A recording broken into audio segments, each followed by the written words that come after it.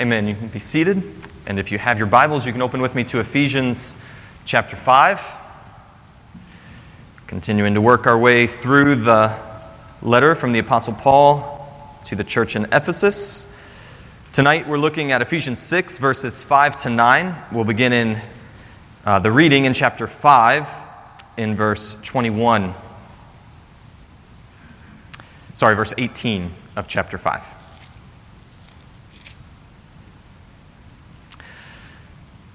And do not get drunk with wine, for that is dissipation, but be filled with the Holy Spirit, speaking to one another in psalms and hymns and spiritual songs, singing and making melody with your heart to the Lord. Always give thanks for all things in the name of our Lord Jesus Christ to God, even the Father, and be subject to one another in the fear of Christ. Wives, be subject to your own husbands as to the Lord, for the husband is the head of the wife, as Christ also is the head of the church, he himself being the Savior of the body.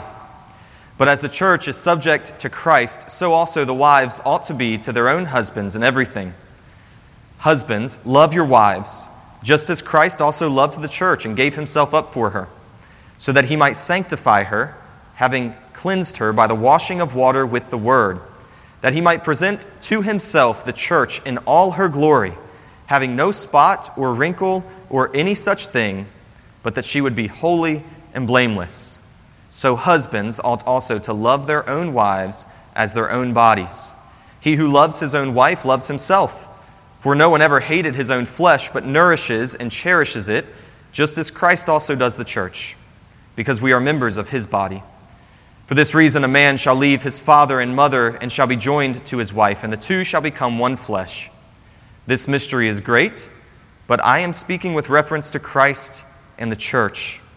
Nevertheless, each individual among you also is to love his own wife even as himself, and the wife must see to it that she respects her husband. Children, obey your parents in the Lord, for this is right.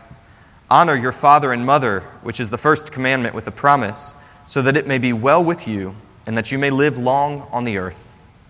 Fathers, do not provoke your children to anger, but bring them up in the discipline and instruction of the Lord.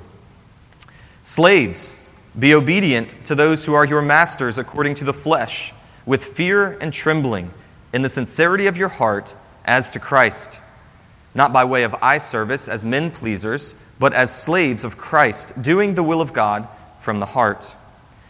With good will render service as to the Lord and not to men, knowing that whatever good thing each one does, this he will receive back from the Lord, whether slave or free. And masters, do the same things to them, and give up threatening, knowing that both their master and yours is in heaven, and there is no partiality with him. Amen. That is God's word to us this evening. If you've been here in recent weeks, whether it was the Sunday mornings when we were going through Ephesians or the Wednesday evenings that we've looked at Ephesians, you'll remember that we've gone through only a couple different relationships of submission and authority in the last few weeks. We've looked at wives and their relationship to their husbands, children and their relationship to their parents, and now we're looking at the relationship of slaves to their masters. I think most of us would agree, if we think about our own hearts, but especially just the culture in general, that discontentment is a fairly prevalent issue. At the very least, it's a temptation for us. If we could only have different circumstances, if we could only change this about ourselves, or if we could only get this, if we could only have that person's life instead of ours, then we imagine that our lives would somehow magically be fulfilled and happy and joyful and everything that we ever hoped them to be, and we would be satisfied. The problem of discontentment is a hard issue, obviously, but it's a hard issue that often flows out of a sense of identity, or flows out of a lack of a sense of identity. I think one of the primary areas, at least one of the major areas where we see discontentment manifested in someone's life, is often with regard to their vocation, to their full-time occupation, what they do with their lives, what they've been called to. So each of us has a vocation. No matter who you are, where you're from, where you live, what you do, you have a vocation of some sort. You're either a child, and your vocation is to be a child, obedient to your parents. Perhaps you're a wife. Your vocation is to be a wife to your husband, a husband to your wife. All of us have a vocation when it comes to what we do. At least most of us do, whether we're students or we're employees or we're stay-at-home moms. Whatever it is, all of us has a vocation. And one of the places where discontentment tends to get in deepest and is hardest to get out of us is when it comes to our vocation. And we imagine life would be so much better if I were just in a different position in life. If I had a different calling, if my work, whatever it is, was more meaningful, then I would be really satisfied. Well, the Bible flips that idea on its head because that kind of reasoning says my identity and my worth depends on what I do, on the kind of work that I do. Whereas the Bible, it flips that on its head and it says actually the meaning and the value of your work depends on your identity. They're two very different concepts. The reason what we do matters is not found so much in what we do. The reason what we do matters is found primarily because of who we are. We are slaves of Christ. It's going to be Paul's point in the verses that we're looking at this evening. We are slaves of Christ if we're believers. And what gives value to our work, whatever it might be, in whatever context we spend our time, what gives value to our work is that as slaves of Christ, we do our work unto our master, who is the Lord Jesus. And that gives value to work, to every kind of work we could possibly do, as long as it's not inherently immoral. Paul here, as I've mentioned, is addressing slaves and masters. And what he's doing, as I hope we'll see, what he's doing is he's saying whether you're a slave under the authority of another man or you're a master in authority over another man, what is equally true of both of you if you are Christians is that you are equally slaves of Christ. And that identity as slaves of Christ, whether you're a slave of men or a master of men, that identity as slaves of Christ is what characterizes and determines how you go about your labor and how you fulfill your responsibilities. Paul is making clear in these verses that there is no distinction in the kingdom of God when it comes to worth or value or meaning that's connected to our vocation. Your worth as a member of the kingdom of Christ is not connected to your particular calling in life, what you do with your time, what God has called you to do. That is not your value, that's not your identity. Your value and your identity is found in the fact that you belong to Jesus and you are his slave, and he is your master. If you look at how Paul addresses both slaves and masters here, he calls them both slaves of Christ. So in verse 6, if you look at Ephesians chapter 6, verse 6, again, the verses we're looking at are verses 5 to 9. If you look at verse 6, and explaining how slaves should relate to their masters, he says, not by way of eye service as men pleasers, but as slaves of Christ. That's the core motive in the heart of a slave toward their master, is the fact that they are slaves of Christ. And then if you look down at verse 9, Paul says the same thing about masters. Masters should treat their slaves a certain way because they too are slaves of Christ. In verse 9 he says, talking about giving up threatening, and then he says, knowing that both their master and yours is in heaven. In other words, there's no distinction in the eyes of Christ.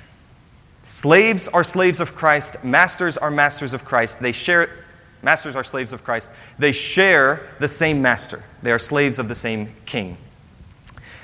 And that identity as slaves of Christ is what gives form to their particular vocations, as slaves or as masters. The same is true for us.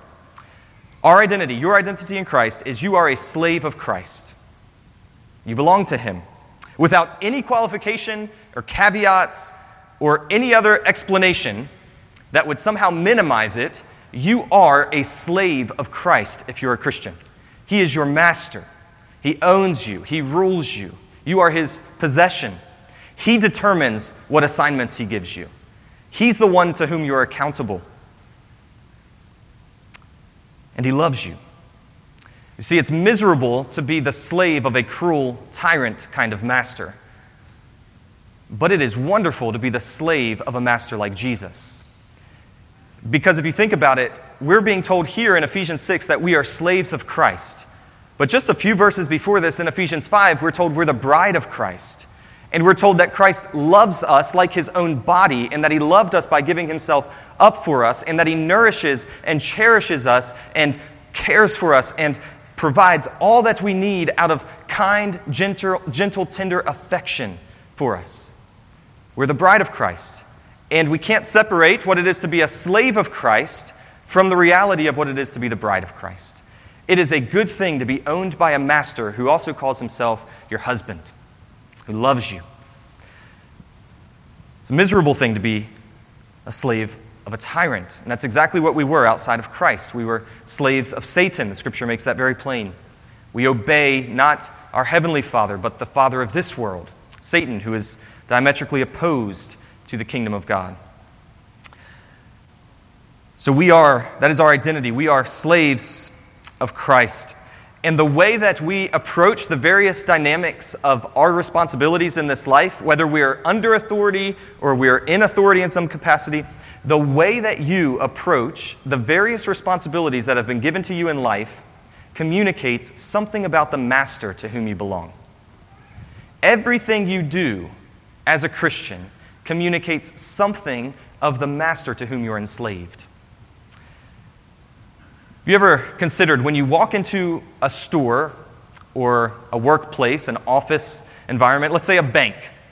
If you walk into a bank and you see the various employees that are there and you start to enter in and you can start making some observations about how things work, it doesn't take long to get a feel for what kind of environment that bank is.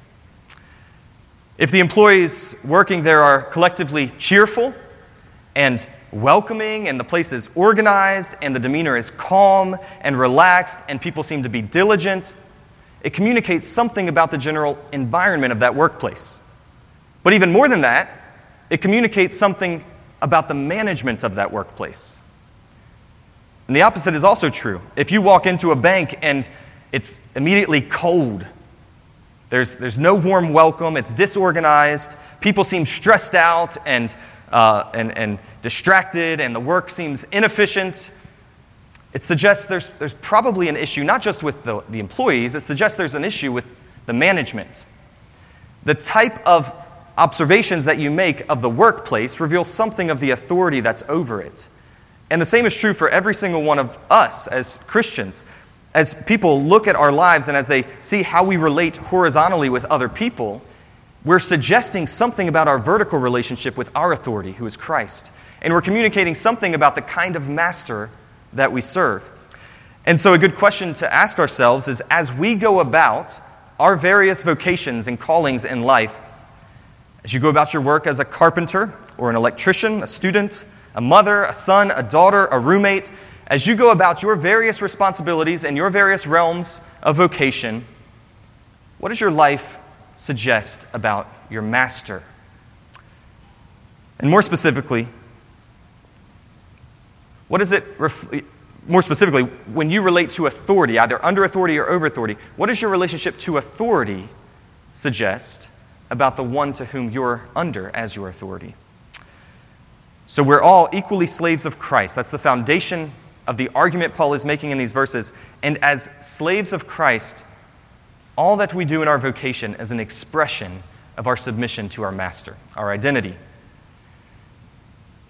Now, before we go further into the passage, I think it's important to address an obvious question that perhaps comes to the mind of some of you as you read a passage like this. Paul is addressing slaves, and he's addressing masters. And he's telling slaves, as we'll see, to be obedient to their masters. And he's telling masters to treat their slaves fairly. But you notice what he doesn't say. Paul doesn't say, masters, set your slaves free, because slavery is a wicked practice. And so it raises the question, why does Paul not address explicitly the sinfulness of slavery? Why doesn't he take advantage of the opportunity to say, stop having slaves, set them free? Well, the Bible clearly condemns the kind of slavery that might come to our mind when we think of slavery in terms of the transatlantic slave trade. The Bible condemns kidnapping and stealing men or women for the purpose of possessing and selling them. For example, in 1 Timothy chapter 1, in verse 9, Paul is listing a long list of wicked practices, of evil men. And right in the middle of that list of wicked practices, he uses the noun kidnappers, literally enslavers, which is how it's translated in the ESV. Kidnappers and enslavers. He's saying those who would kidnap, steal another human being for the purpose of selling them or using them for any other purpose, that person is a wicked person. He condemns it. We see the same thing in Exodus chapter 21, where it says, "He who kidnaps a man, whether he sells him or he is found in his possession, shall surely be put to death." If you kidnap a man for the purpose of selling him, or if you purchase a man who's been kidnapped, Exodus says you should be put to death. That's a wicked thing to do. Of course, the Old Testament has other forms of slavery that were regulated by the law. But what I'm referring to is the kind of slavery that likely comes to our mind when we think of slavery, which is the stealing of a human being and selling him for possession. And so the kind of slavery that Paul's talking about or addressing here in the first century Roman context is a very different kind of slavery. It's estimated that up to 1/3 of the population of Rome, of the Greco-Roman society, was slaves. Up to 1/3 of the population, up to 60 million people were slaves. And there were any reasons for which someone might become a slave. Sometimes someone became a slave, yes, because of a conquest in battle. And having conquered a certain city, those individuals would become slaves. That's true, that did happen. But there were many other reasons as well. Someone might have gone into slavery because they owed a great debt, and slavery was the only way that they could ever repay it. Or they might have been made slaves because of a crime that they'd committed, and as a punishment, they were sold into slavery. Or they may have sold themselves willingly and voluntarily into slavery because it was an opportunity to improve their circumstances. Because as a slave in the first century, you often had greater likelihood of receiving an education. You probably increased your chances of attaining Roman citizenship. And you often were given meaningful roles in society, like being a teacher or a doctor. And so when we think of slavery in the first century, it's very different than what comes to mind in the 18th and 19th centuries. Of course, slavery was still, even at that time, a relinquishment of personal rights and privileges. You were becoming legally the possession of another person. And sadly, there were, of course, occasions of abuse of that authority, slaves who were terribly mistreated. And that's all true. Paul is not here condoning slavery. In these verses, Paul is not saying slavery is a good thing. Slavery, in any form, is not a part of the creation ordinance or the creation establishment by God. It's a result of the fall. It's the result of sin. There's nothing good about it. There's nothing inherently valuable about it. But what Paul is doing is that he's recognizing that slavery is an intricate part of the society.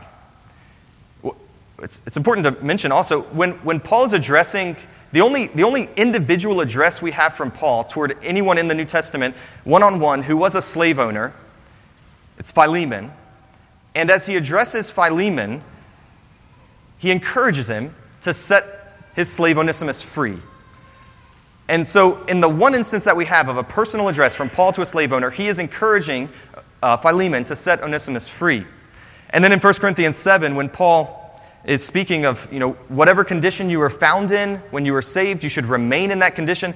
He says to slaves, if you were found as a slave, don't worry about it, continue as a slave. But then he says, but if you can attain freedom, then you should. You should try to attain freedom if you can.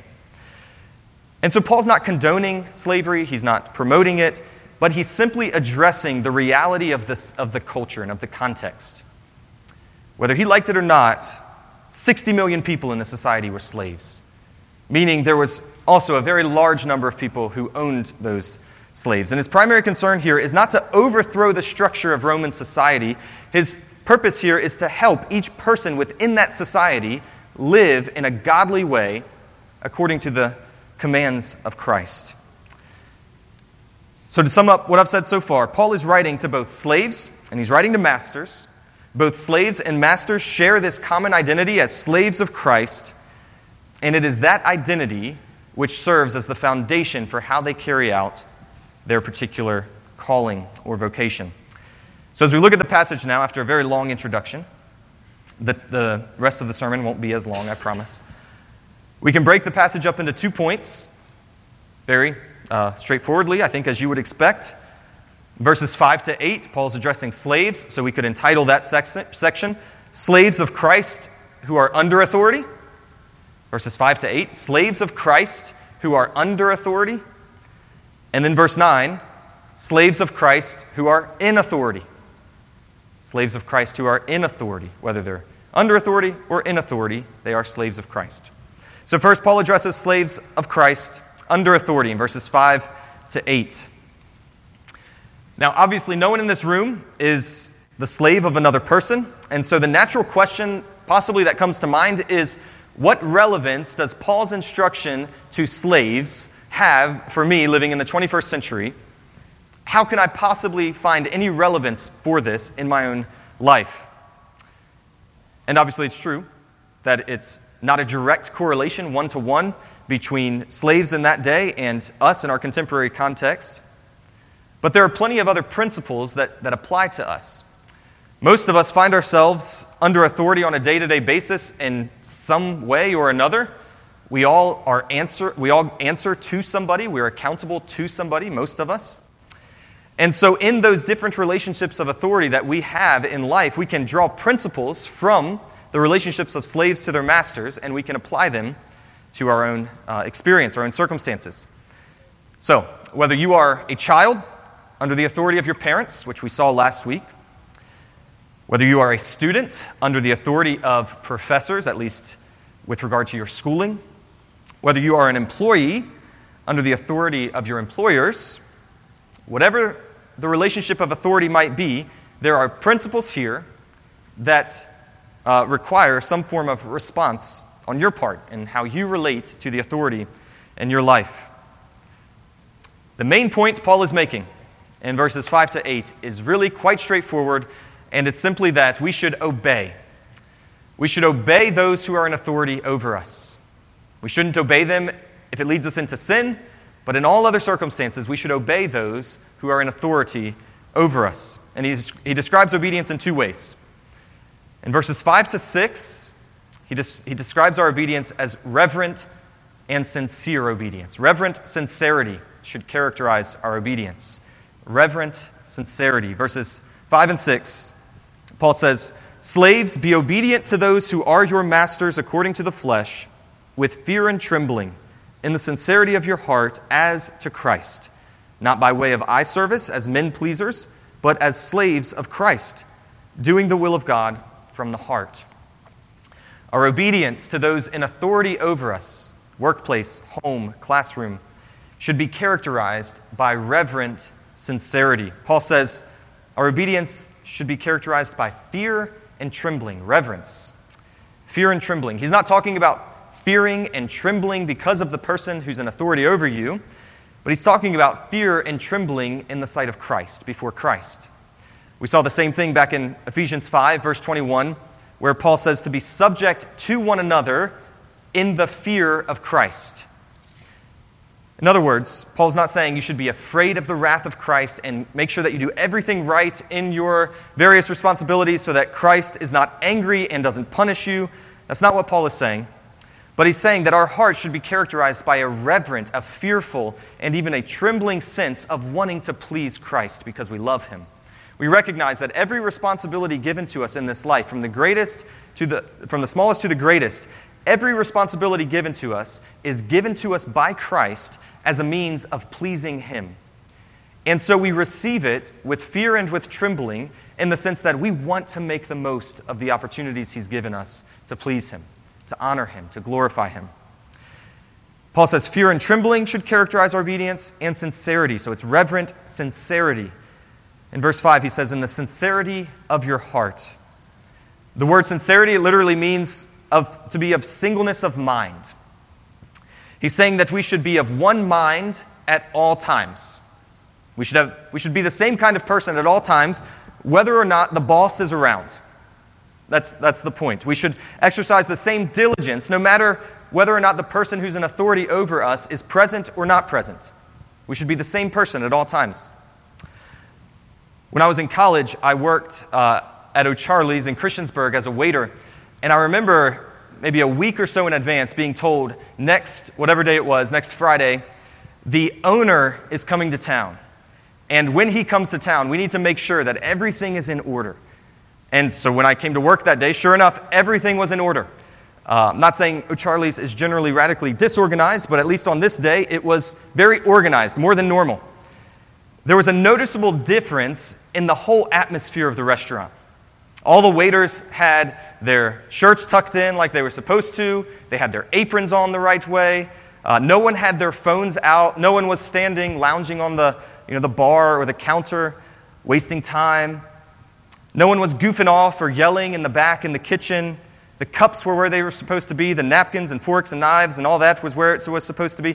Everything was well organized and well put together because the owner was coming to town. People recognize that when the owner comes to town, you need to make sure you make a good impression because he's the one in authority.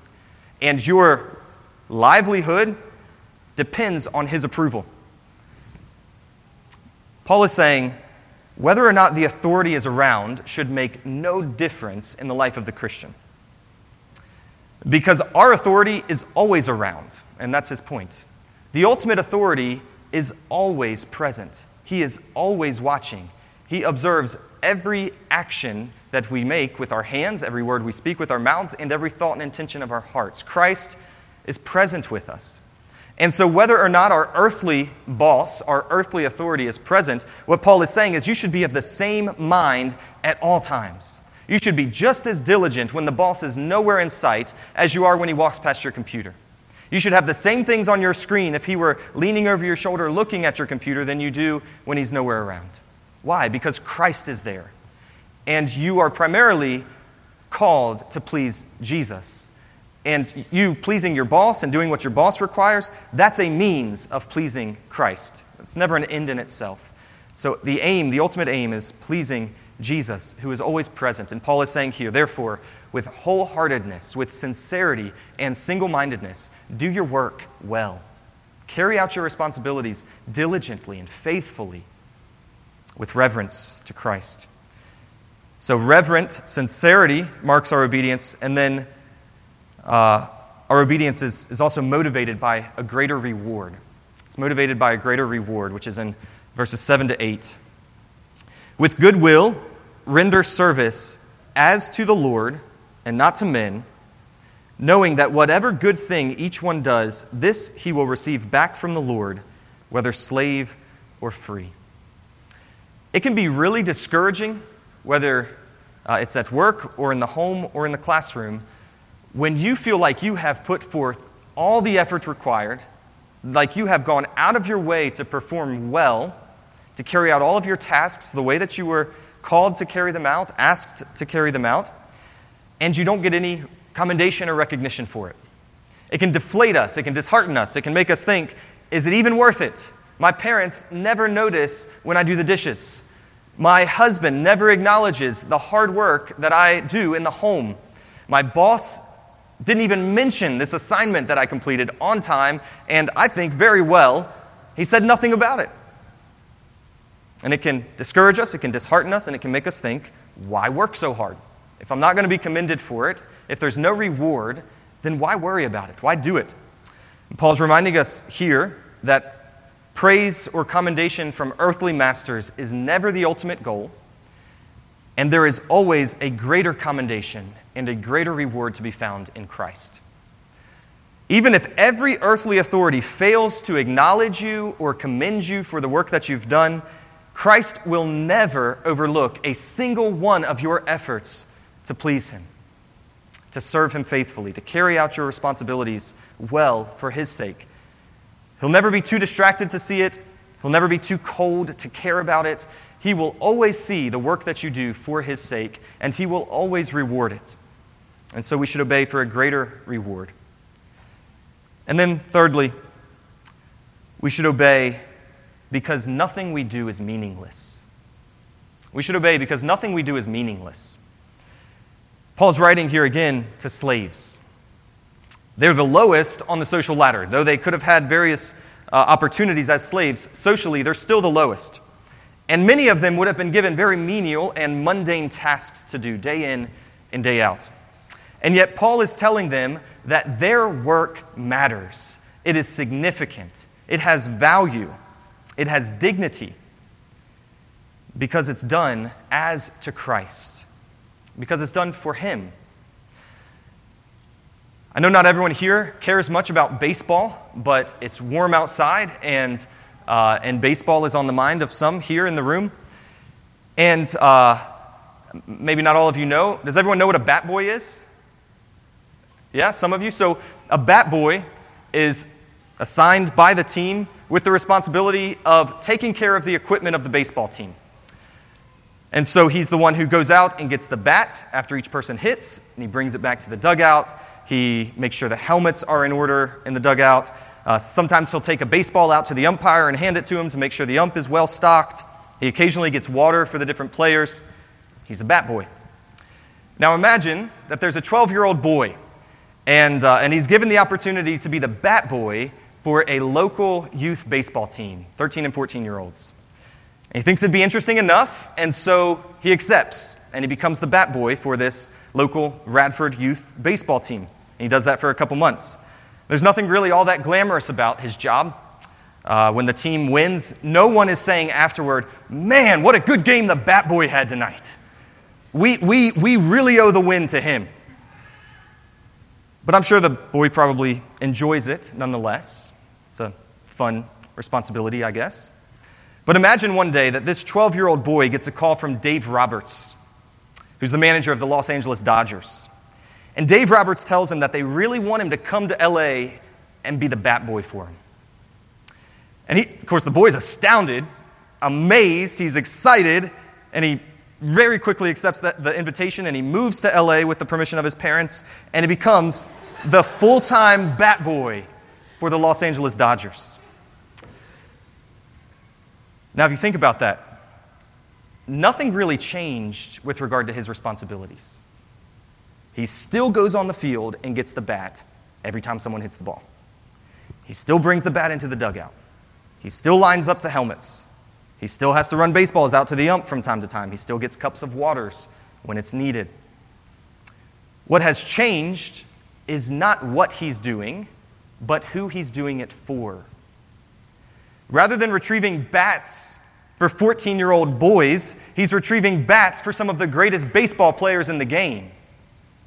He's not just handing a cup of water to someone who's a couple years older than him. He's handing waters to Freddie Freeman and J.D. Martinez. And the same is true for Christians. What matters is not what you're doing. What gives value to your work is not what you're doing, as much as it is who you're doing it for. What gives us the ultimate meaning and value is our identity. We are slaves of Jesus. And as slaves of Jesus, from the smallest to the greatest task, they are suddenly infused with worth. If you struggle with finding meaning in your calling as a mother, or as a student, or as a doctor, or as a dental hygienist, Paul is reminding you that nothing you do is meaningless. Every last task you perform, every diaper you change, and every procedure you perform, from the smallest to the greatest, every last one of them is like you offering up a sacrifice of worship to Jesus.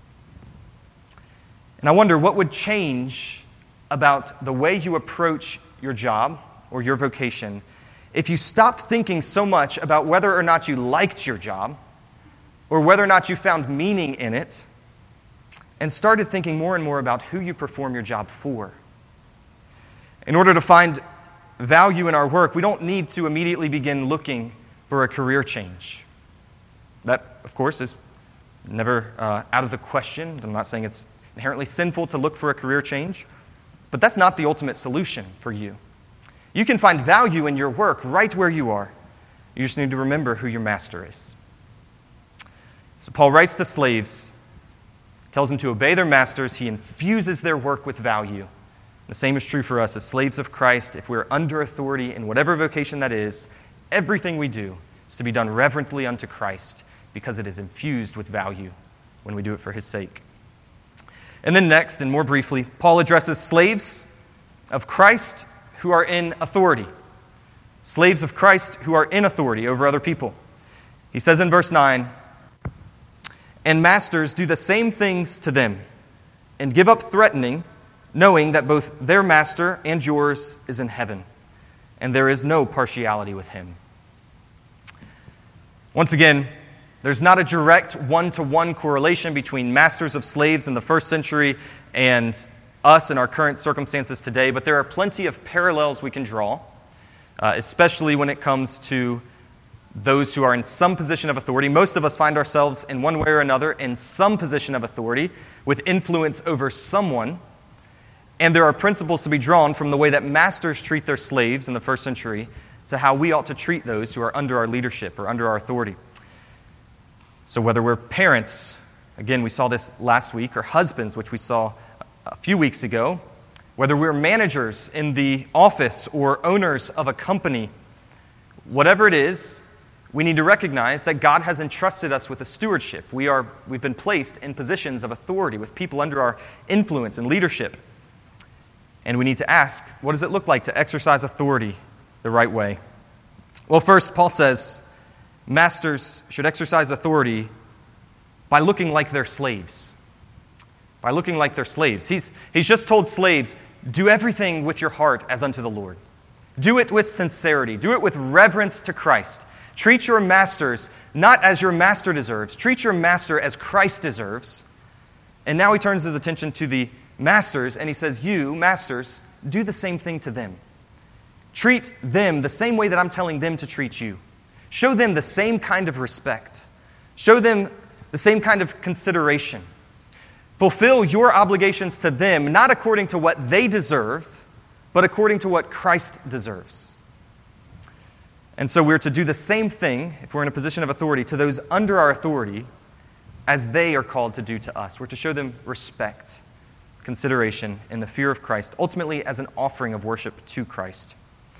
And then we're to do it without threatening. We're to exercise authority without threatening. Do the same things to them and give up threatening. If I tell you to give up something, what does it imply about your past history with that thing? If I say, give up smoking, it implies that you've been a smoker. If I say, anyway, no more examples needed. Give up something, it implies you've been doing it, now stop. And I think that's implied here. When Paul tells masters, give up threatening, I think he's implying up to this point, masters have been prone to mistreat and threaten and abuse their authority toward their slaves. And the reason is, that was fairly common in society. The slaves, as I've mentioned, they had lots of opportunities, but they still were not considered equals in society. But Paul is saying, no, they're equals. They are no different than you in the kingdom of Christ. And you have no right to threaten or mistreat or abuse those who are under your authority. Give up threatening. As a Christian parent, I can testify to the fact that threatening is effective. It works, and it works quickly. I can threaten my children with harshness. I can yell at them. I can speak sternly to them in a graceless way. And I am fairly confident that most of the time I will get what I want out of their behavior. But I do it at the expense of communicating to them the kind of authority that I'm under as a slave of Christ. When I abuse my authority toward my children, I am communicating to them something that is false about the authority of Jesus Christ. The same is true in the workplace. As a manager, as one who has authority over others, you can guilt and you can manipulate others into conformity. You can threaten, you can speak harshly, but you do it at the expense of communicating to them what is true about Jesus as your master. We're never free to use our authority as it seems best to us because we're not our ultimate authority. We are under the authority of Christ, and any ounce of authority that's been given to us is to be used as an expression of our submission to him. And then thirdly, we should recognize the impartiality of God. So I've said we should treat our slaves the same way that they're called to treat us. We don't have slaves. We should treat those under our authority the same way that they're called to treat us. We should give up threatening. And now, thirdly, we should recognize the impartiality of God. Paul says, knowing that both their master and yours is in heaven, and there is no partiality with him. Paul's point here is that whatever your particular role is in life, it's no reflection of your value in the kingdom of God, as I've already said. The person who is in a position of authority, in whatever context, whether it's the church, the home, the workplace, or the classroom, the person who is in a position of authority and recognition is no better off in the kingdom of God than the person who is called to live a life of quiet submission under authority. Christ finds no less pleasure in the faithful life of glad submission under authority than he does the life of one who exercises authority. We are all fully Christ's. We belong to him. And in whatever calling we are in, we have equal opportunity to please our master. Our vocation, whether it's authority or not, is no reflection of our value in the kingdom of heaven. That's what Paul says in Galatians 3. He says, "For all of you who were baptized into Christ have clothed yourselves with Christ. There is neither Jew nor Greek. There is neither slave nor free man. There is neither male nor female, for you are all one in Christ Jesus." There's no inherent distinction in the kingdom of God when it comes to the value that we have in the sight of our master. And so Paul is reminding masters of that. And he's saying, look, your slaves are no less valuable in the sight of Christ than you are. And it is a terrible thing to mistreat someone who is cherished and loved by Christ. That's Paul's point. Don't underestimate the damage done when we mistreat other believers, especially those who we've been entrusted with under our care and under our authority to care for. So as we conclude then, let me bring it back to the main point. Paul's addressed slaves, he's addressed masters. He's made clear that whatever our vocation might be, the most important part of us, the most important aspect of our identity is that we are slaves of Jesus. If you struggle with discontentment, which is how we began this evening, considering the inward struggle of discontentment and always thinking life would be so much better if I had a different calling, if I had a different job, if I lived somewhere else, if my circumstances would change. If you struggle with discontentment, then remember that Christ is not expecting nor commanding you to find the job that perfectly satisfies you. He's not commanding you or instructing you to find circumstances that perfectly satisfy you. Instead, he is telling you to do your job in your circumstances, in this moment, whatever that might be, to do your job to the best of your ability, with a whole heart, as a means of honoring your master who is in heaven. And it is when we commit our hearts to doing that, when we find meaning not in what we do, but who we do it for, that we will find our hearts far more easily satisfied in the work that God has given us to do. The problem of discontentment is a problem of identity. We're trying to find fullness in something that Christ did not design us to find it in. Contentment is found in resting in who you are in Jesus, no matter what the circumstances around you might be. So, as we conclude then, who are you working for? Who are you working for? As you go about your day-to-day tasks, responsibilities, wherever that might be, where do you spend the majority of your time? In those places, who are you working for? Are you doing all of your work, the work God has given you at this moment in your life, as to Christ, because you know that you are his slave? That is where meaning is found. Not in how well we do it, not in how satisfying it is to us, but in the fact that we belong to him and he's given us the opportunity to serve him from the smallest to the greatest task with which we've been assigned. Now, I don't want to conclude without at least mentioning Paul is not in any way teaching a works-based salvation here. He's not saying that somehow we're rewarded by how, in terms of salvation, eternal, the eternal inheritance of salvation. We do not get rescued from our sin because of our efforts to be faithful in our vocation. That's not what Paul is saying. We will all fail in our vocation multiple times a day, most likely. We will perform tasks trying to do a good job, but coming up short in some way or the other. We'll struggle with sin and temptation. We'll mess up, and we'll need forgiveness, and we'll need grace. Paul is not saying, build your confidence on how faithful you are in your vocation. He's saying, first of all, start with your true confidence, which is Jesus Christ. He is your salvation. It is his death and his life alone that serves as the foundation for your hope. Rest in who you are in Jesus. And out of that rest, go and do your work, and do it well, as to the Lord. We're saved by faith alone, through Christ alone.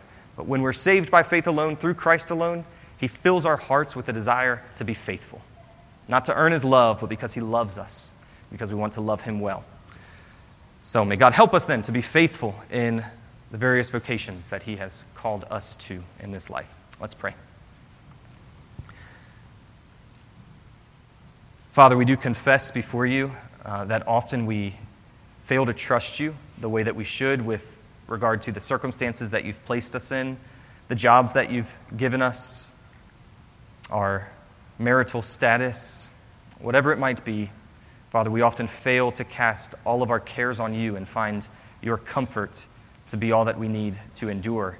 And instead, we often look for fulfillment and identity in so many other things. But we pray, God, that you would help us, those who have fixed their hope in Jesus, help us to find the fullness of our joy and identity and meaning in the fact that we are slaves of your Son, who is our gracious Master. And we pray that you would help us as those who belong to Jesus, help us to reflect faithfully in all that we do the kind of Master that we serve, that Christ would be honored, that we would adorn the doctrine of God our Savior in the way that we live. We pray this in Jesus' name. Amen.